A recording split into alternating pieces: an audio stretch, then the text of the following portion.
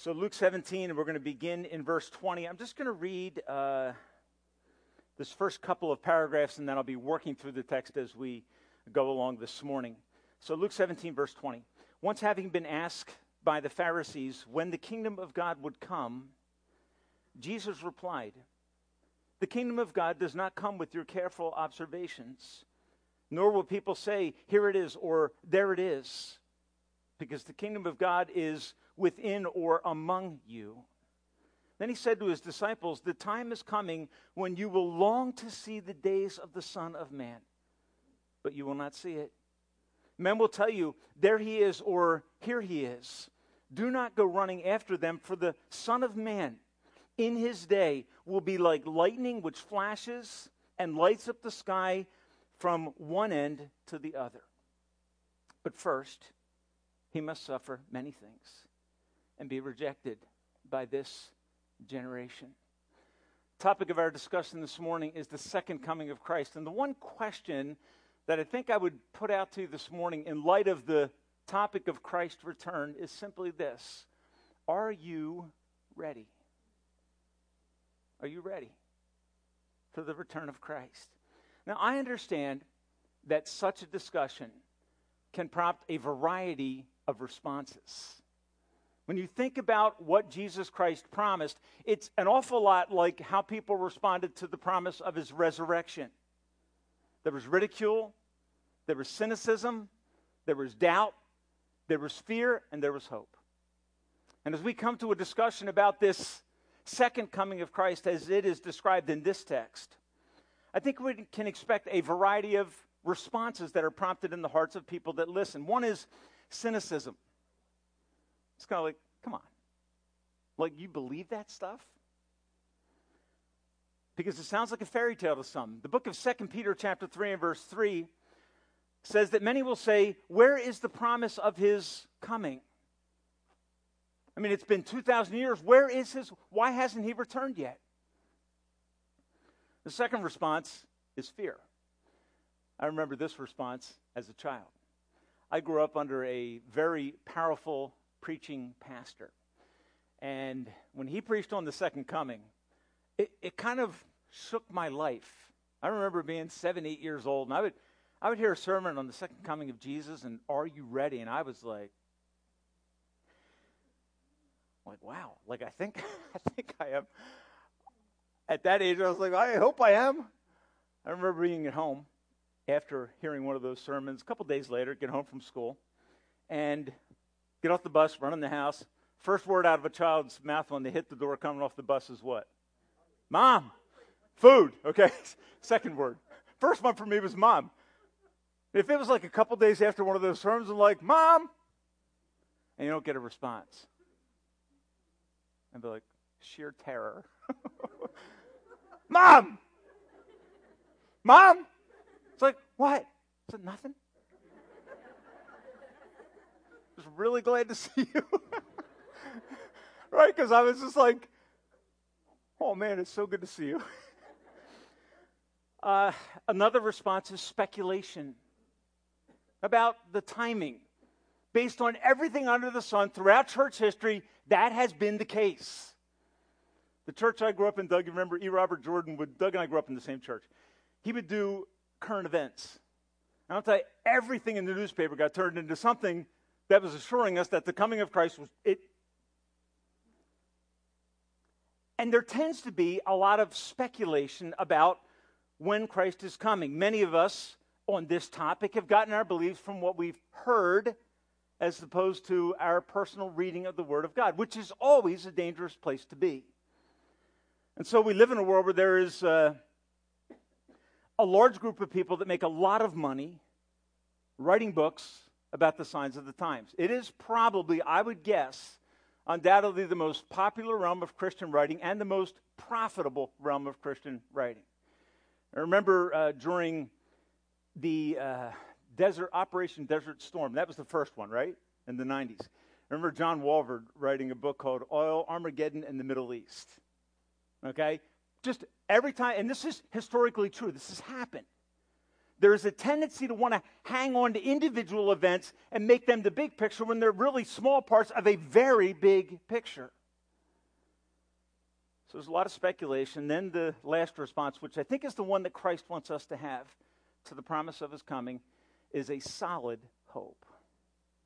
A solid expectation that I like to think of in terms of a commercial I remember seeing when I was a kid.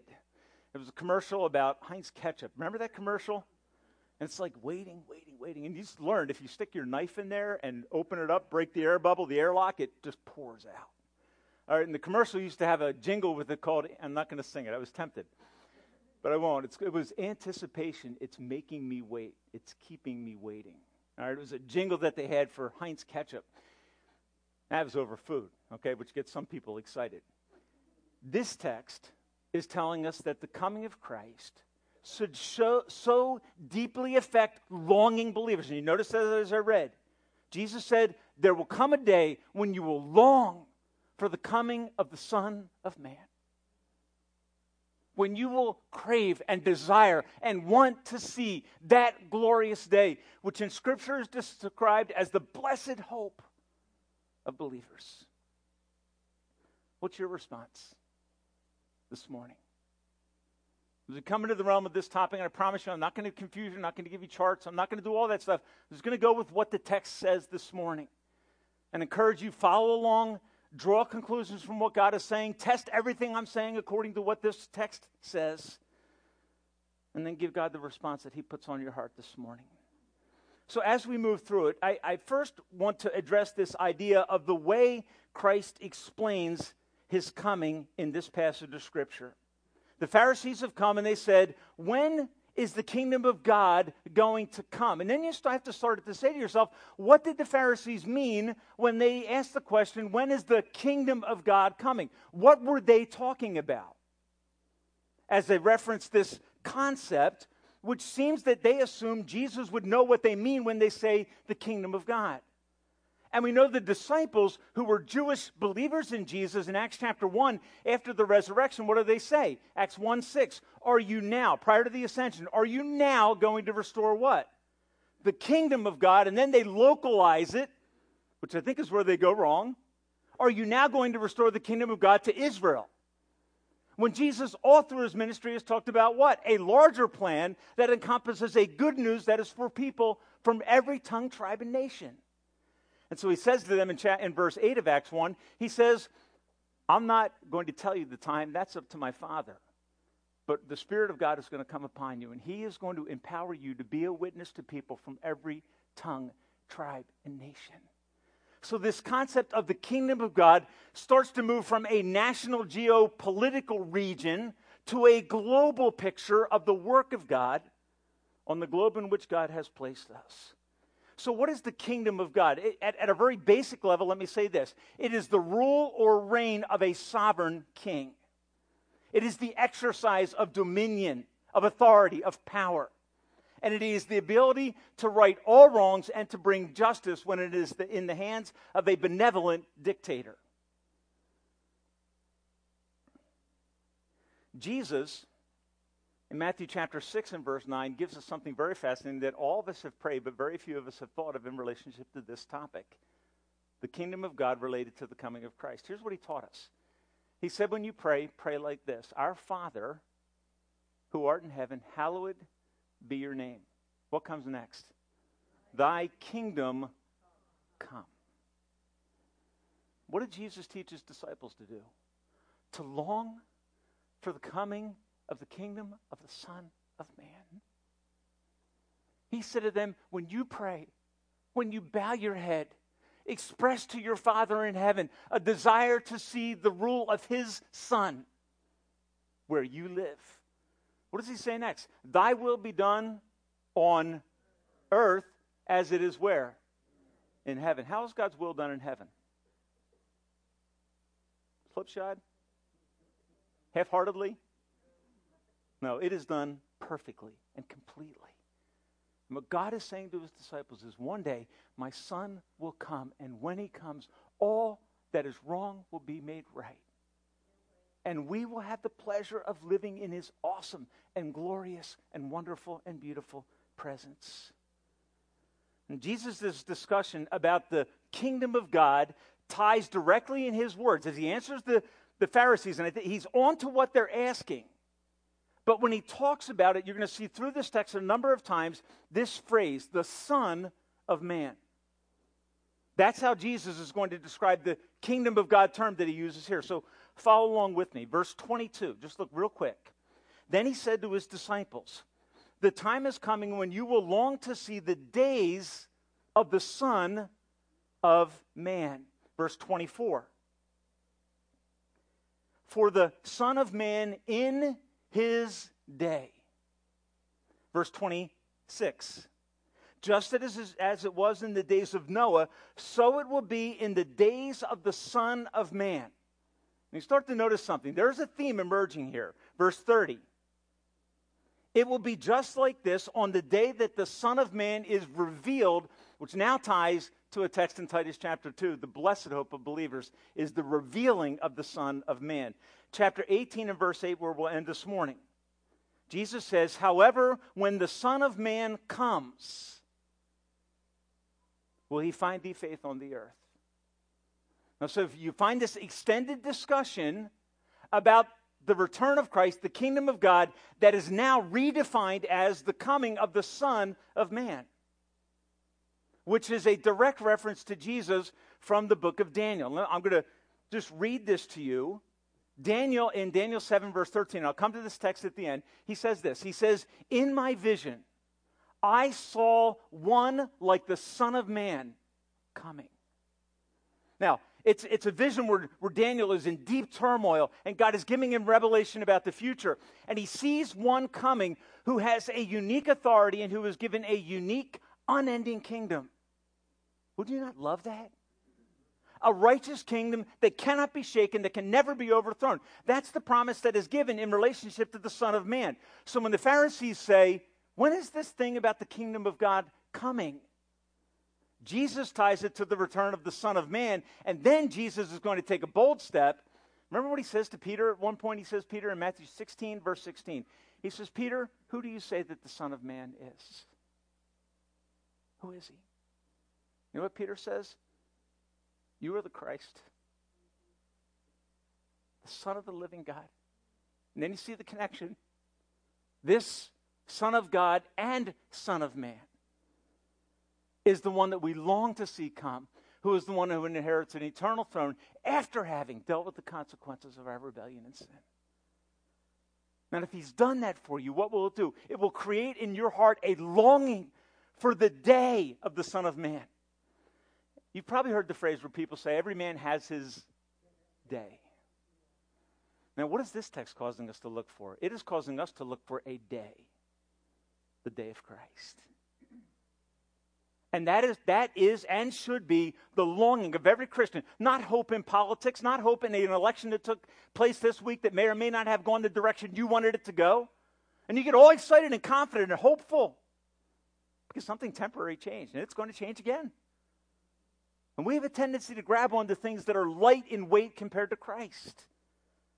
This text calls us to draw our attention to the Son of Man. And we're going to just kind of work our way through this and see how it accomplishes that task. And Jesus says in verse 21,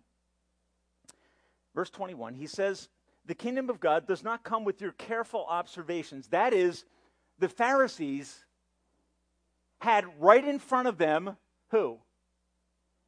The Son of Man. And they saw him do works, miracles, miraculous activity, that when earlier in the book, John the Baptist said, are you the Christ or are we looking for someone else? What did Jesus say? The lame walk, the blind see, the dead are raised. He goes through a list of miracles that are tied to the coming of the Son of Man, and he says, just tell John the Baptist that's what's happening. Because John the Baptist, being a shrewd man of the Word of God, will know that that is evidence of the presence of the Son of Man. He'll see it. Here's my question for you. Did the Pharisees see it? You get the text then? Jesus says you won't get the kingdom of God by your careful scrutiny and observation. Because what were they doing with Jesus? They were picking him apart. They were putting him under a microscope. With careful observation, could they see who Jesus was? The answer is they clearly completely missed who Jesus was. The kingdom of God, the coming of Christ, also will not come with our careful observation on our timetable and calendar. It will come according to the calendar of the King of Kings and Lord of Lords. So, in verse 21, Jesus says, let me just get myself my bearing here.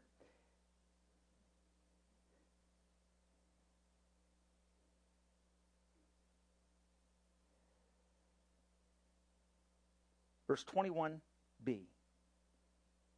Here's what it says. Nor will people say, here it is, or there it is, meaning people will have a tendency to miss it as they're missing this one. He says, because the kingdom of God is within you or among you. It's in your midst. It's right there. And they were seeing activities that were indicative of the fact that the king was present, acting in a kingly way, but in a limited way. All right, so in the miracles of Christ, what do you see? You see an inbreaking of the kingdom. You see a bit of an awakening or an evidencing of the kingdom of God, but not the fullness of the kingdom of God. Why is that? Okay, we'll see in a few minutes that it's because the coming of the Son of Man is a staged coming, meaning it comes in two stages. The first coming of Christ and the second coming of Christ that he's going to address here. Okay, one for a particular purpose, one for a second purpose, both of them related and tied to one King of Kings and Lord of Lords. Okay, so then let's look at what this text reveals to us in regards to the facts about the kingdom of God. First thought is this, verse 22 and 23. Then he said to his disciples, the time is coming when you will long to see one of the days. And I think it's fascinating. You will long to see just one of the days of the coming of the Son of Man. But you will not see it. Men will say to you, there he is, or here he is. Do not go running after them. Now, here's what I want to show you. Okay, the first thought is this. There is, in regards to the coming of Christ and the kingdom of God, there is a delay in that coming. Now, you can go to the book of 2 Peter and read very carefully and very clearly that the reason for that delay is the salvation of people who do not yet know the Savior. God's patience is expressed in that delay. God's heart for the lost is expressed in that delay. Now, that delay has an effect on us, doesn't it? If you know Christ and you have a longing to see justice and righteousness, in fact, I would argue this. I would argue that anyone living in a broken world, which is all of us, who experiences the sinful distortion of the world in which we live, in their heart has a longing for something. Some people know it's Jesus. Some people aren't sure what it is. But it is true, isn't it? That many people will turn on their TV and hear about something horrific that is happening somewhere in the world. And what happens? In their heart, they're longing for something, for someone who can exercise authority over all of the perversion and distortion that is present in their sphere of influence, in their world. And they watch it and their heart breaks. Okay, you know what it is? That heart breaking is an acknowledgement that things aren't the way they should be. That there is a brokenness in this world. And every person, if you're being honest this morning, you know what it is to watch a newscast, to hear someone share a story with you, and your heart is shattered, broken. And you may weep tears because you can't believe the things that people will do. You can't believe how broken and devastating the world that you live in is. Breaks your heart. And you long. That's what Jesus is saying to his disciples. There will come a day when things are so difficult that you will long to see the Son of Man. So in that delay, there grows within our hearts a longing. But it also creates something else. And this is found in verse 23. He says, men will tell you, there he is, or here he is. And what does Jesus say? Don't go running after them. Folks, can I tell you this? And this is just right from Scripture in this text. If someone says to you, he came and you missed it. There he is. Or there he is. Or here he is. What does Jesus say? Don't listen to him. And what does he do next? Notice what he does in the next verse. He says, do not go after them because God, and only God, controls the timing of the return of the Son of Man. All of that calendar is under the control of the ultimate sovereign Savior and Lord.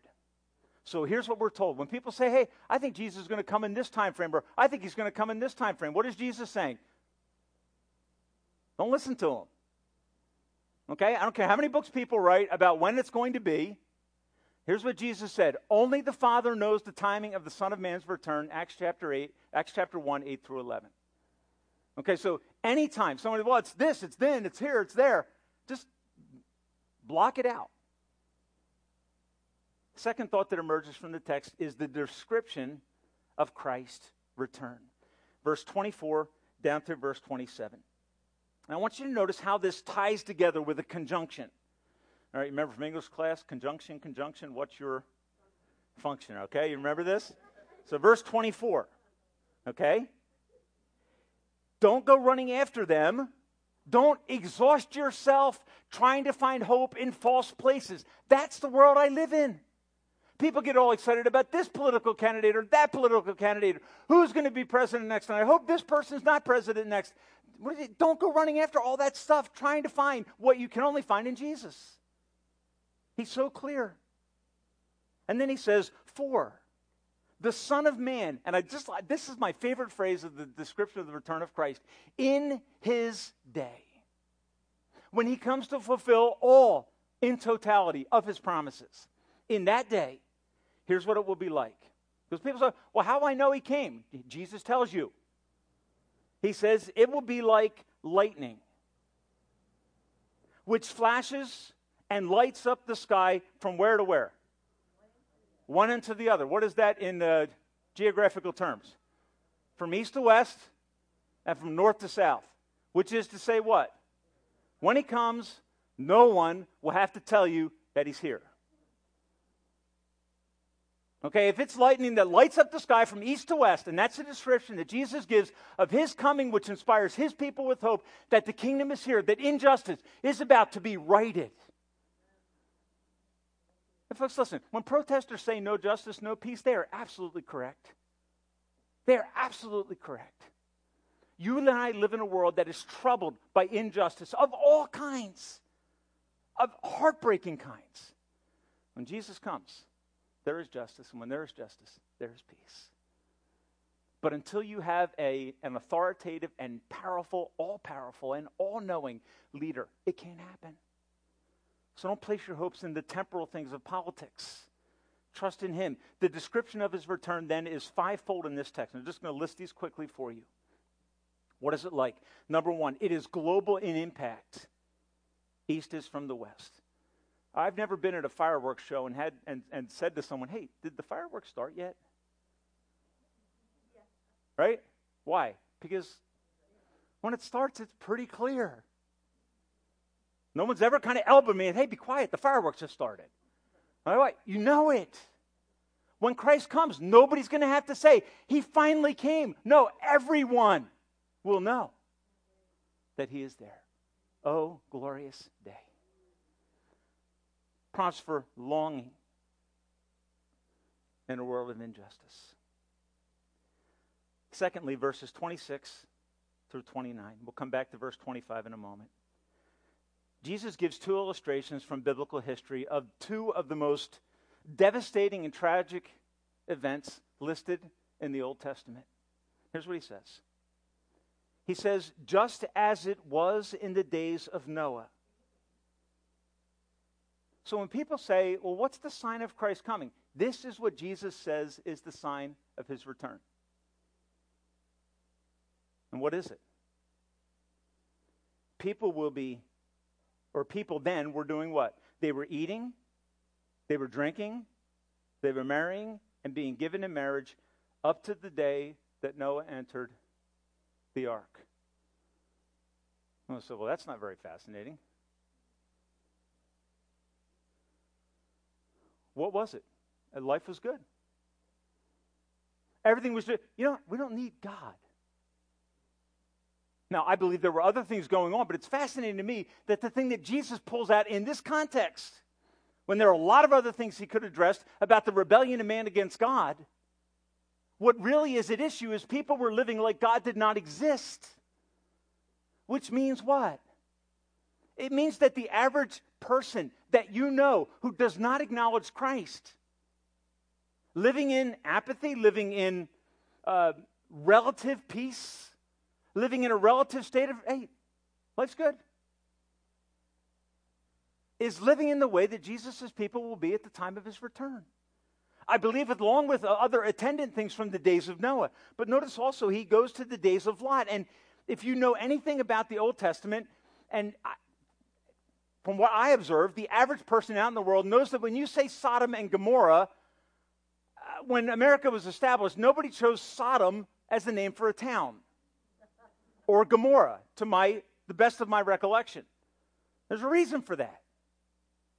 Because Sodom and Gomorrah had notoriety because of a sexual perversion that had entered into the culture, a disregard for marriage and an approval of lifestyles that were utterly contemptible to God. And it ultimately brought about the destruction of the cities of Sodom and Gomorrah. But what does Jesus say? Listen to what he says. It was the same in the days of Lot. People were eating and drinking, buying and selling, planting and building. But the day Lot left Sodom, fire and sulfur rained down from heaven and destroyed them all. And that is a sobering passage of Scripture. So how does Jesus describe his return? Well, I think in these verses, Jesus describes his return as abrupt, as sudden. Can I use the word unexpected? Not unknown, but unexpected. Normal everyday life is happening with an apathy and a carelessness for the things of God. It is fascinating to me that in both cases of the days of Noah and the days of Lot, that the prevailing sinful tendency was a moral laxity in terms of sexuality. And I started thinking about that. And I don't know the answer to this question, but I wonder if there has ever been a day in which the disregard for moral absolutes has ever been as strong as it is today. As it was in the days of Noah, as it was in the days of Lot. The underlying issue was a complete disregard for God, and we've got everything under control. The day that God takes his people out, what happens? Judgment falls. Are you ready? Verse 30 and 31. It will be just like that on the day that the Son of Man is revealed. And you may think to yourself, well, if I'm not ready, is it really a big consequence? I mean, when Jesus comes, I can turn to him. I think this text flies in the face of that logic. Because what that logic really is saying is I'm going to disregard God for the duration of my life, but when the end comes, I'll love God. And that is a fatal conclusion. Because what it assumes is circumstances will change my life. Folks, from 9/11, what did we learn? Circumstances change people's lives temporarily. Churches were flooded. I'm sure the same thing is probably true of Pearl Harbor Day. Sure it's the same. Sure it's been the same throughout church history.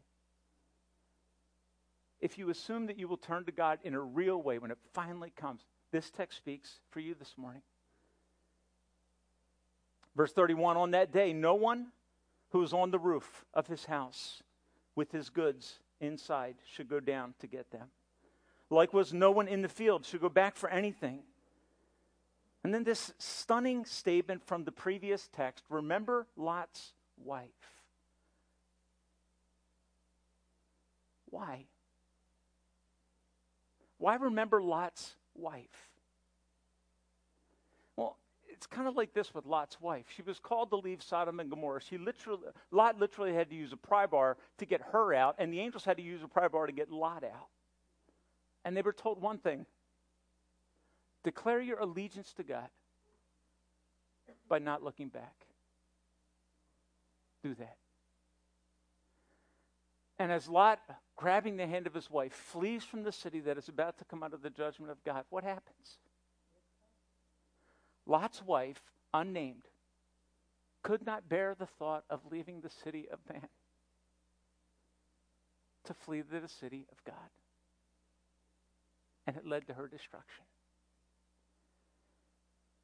And then Jesus says this. He says, for whoever will save his life will lose it. And whoever loses his life will find it. And that is the biggest step of faith you will ever take. When you say, I am letting go, God will say, I am holding on. And when you say, I won't let go, God will not force your hand. When the Son of Man comes, it will be an abrupt coming, unexpected.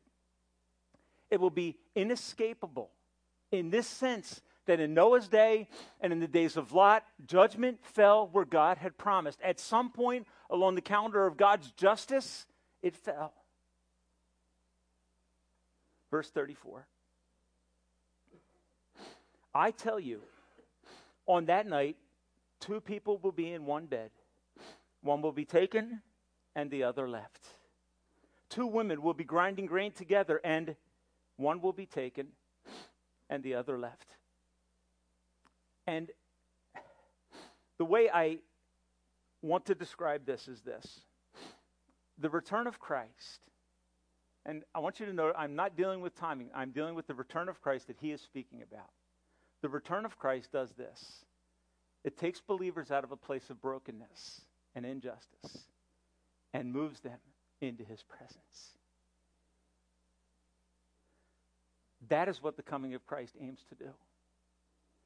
To deliver his people from the city of man and to bring them in the presence of the city of God. And if you read through the book of Revelation with that paradigm in mind, you're going to find so much awesome stuff starts to happen. What is it about? It's like the Exodus, but it's a new Exodus, where God brings his people out of bondage and brings them into a place of joy and light and hope.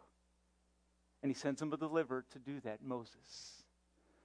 And now the Son of Man is the ultimate Moses, who comes to do what? To deliver his people from the bondage of sin, who has the power of God with him and for their benefit. And his aim in this text is to take his people from a place of darkness where there's brokenness, where they, in the words of Jesus, long to see the day. Folks, I hope if you love the appearing of Christ, if it is for you, according to Titus 2:13, the blessed hope, if that is what ignites your heart to see the face of Christ, then you can live with this longing, knowing that all of the injustice that is destroying the world around you, that is devastating lives around you, one day every bit of it will be made right. It's going to change your life. And then Jesus gives a cryptic statement at the end of this, doesn't he? He says, the disciples say, "Where, Lord?" He replied, "Where there is a dead body, there the vultures gather." You've had this experience, haven't you? You're driving down the road, you see some turkey buzzards, they're vultures. They're flying around. What does that tell you? And when I drive by in that, I'm looking for the dead body. Carcass. Okay? And so what is Jesus saying? In this devastating picture, there's hope for us if you know Christ. Now, here's what's fascinating about this bringing believers into his presence.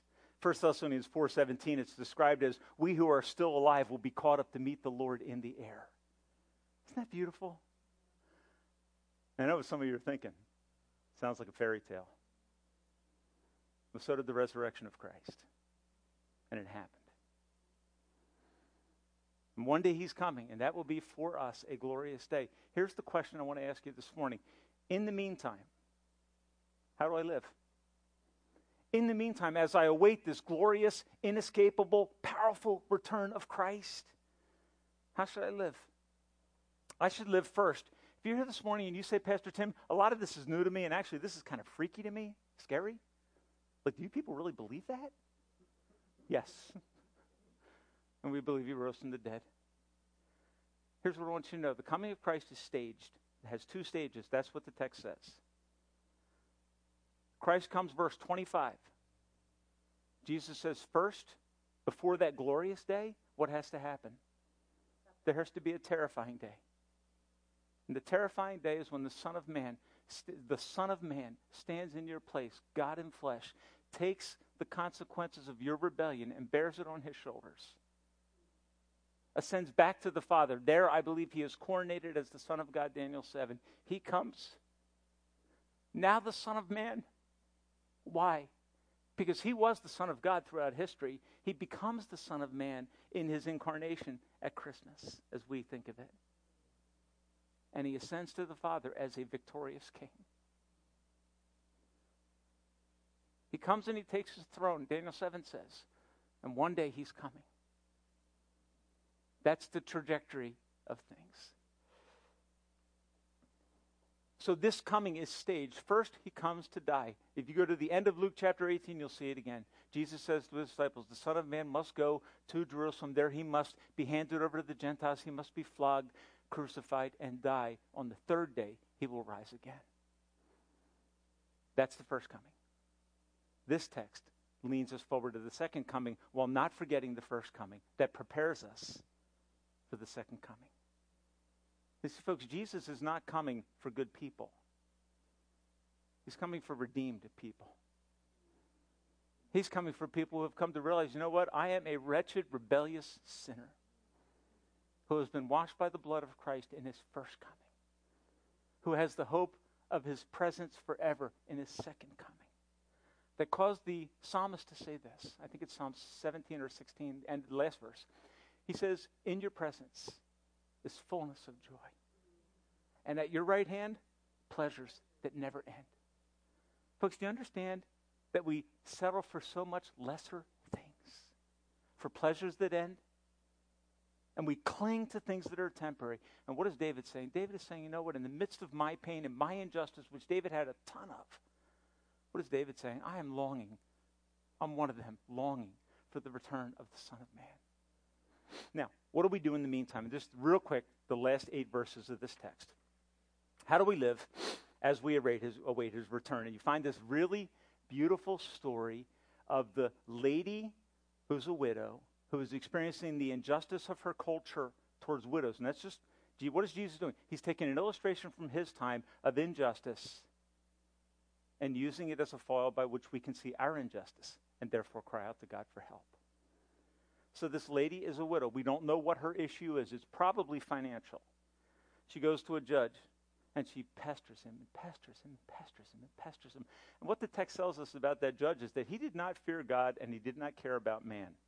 Wouldn't you love to go before that guy? He didn't fear God, and he could care less about you. You know what this woman does? She says, I will not stop until I get the justice I am longing for. And so she knocks and knocks and knocks and knocks and knocks and knocks and drives him crazy until she finally breaks out of his hand the justice, the verdict that she's longing for.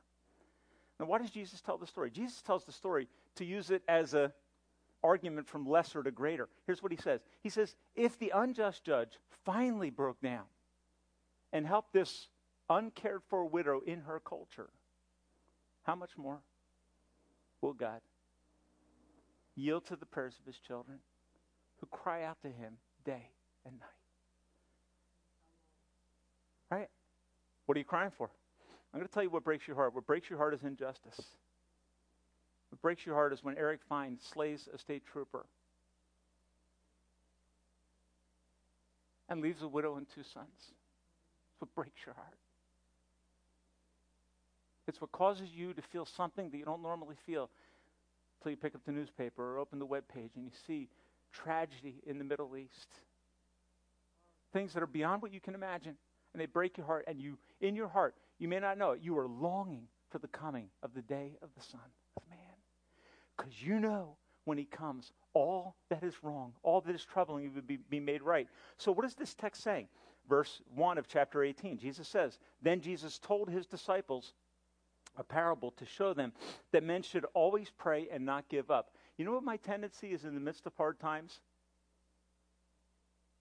My tendency is to shut down and give up. Why try? And what does Satan say to you? You can't make a difference. You know what Jesus says? Pray. Lay hold of the throne of heaven with the hope, with the knowledge that one day justice is coming. And that as you cry out to God, He is moved in your direction because you are His child who He loves and who He redeemed. And He calls you and He begs you, come, come. Respond to the grace of God that will change your life.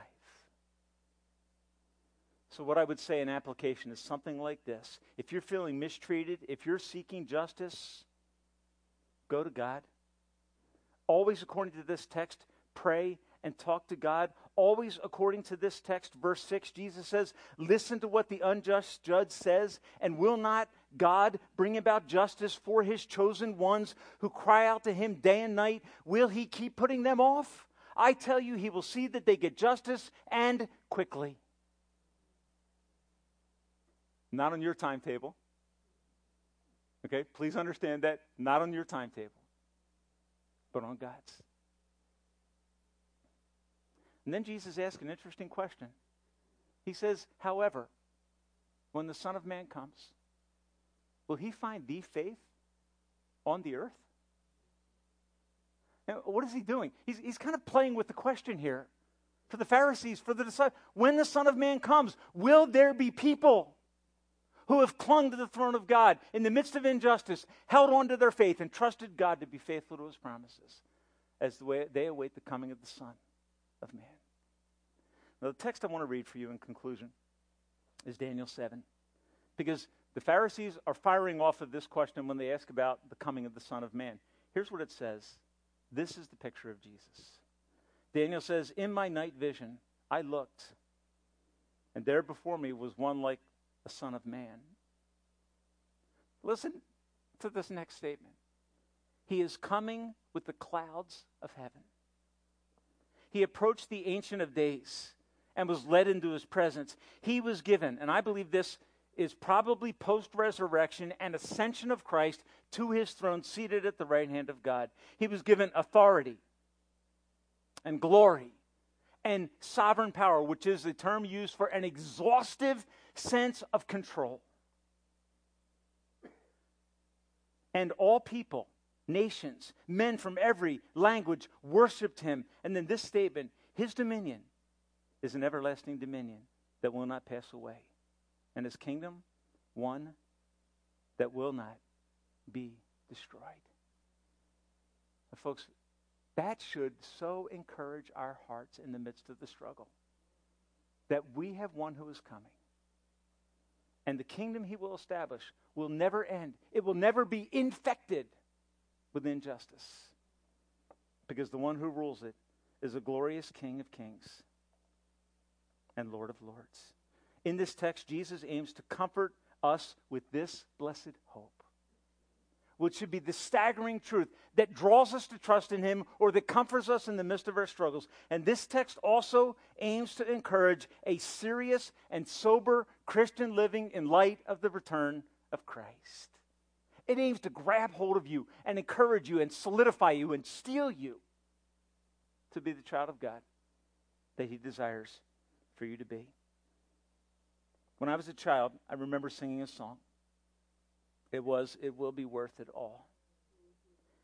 It said this, it said it will be worth it all when we see Jesus.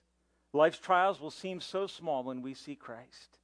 One glimpse of His dear face, all sorrow will erase. So bravely run the race till you see Christ. Folks, it takes bravery to not sit down on the bench of life. It takes bravery and a serious, sobering effort to reach for the finish line when your whole body is crying out for justice. So in a broken world, maybe you're part of the picture that He paints in the days of Noah, in the days of Lot. You need to repent of your sin and come to a Savior who first came to rescue you from your sin. Second, comes to rescue you from all that is broken in this world and to lead you into His glorious kingdom wherein dwells righteousness. If you don't know Him, I encourage you to trust Him. If you know Him, I encourage you this morning to cry out to Him day and night. until the day he comes. Let this truth of Christ's return encourage your heart to know him and to love him. Would you pray with me?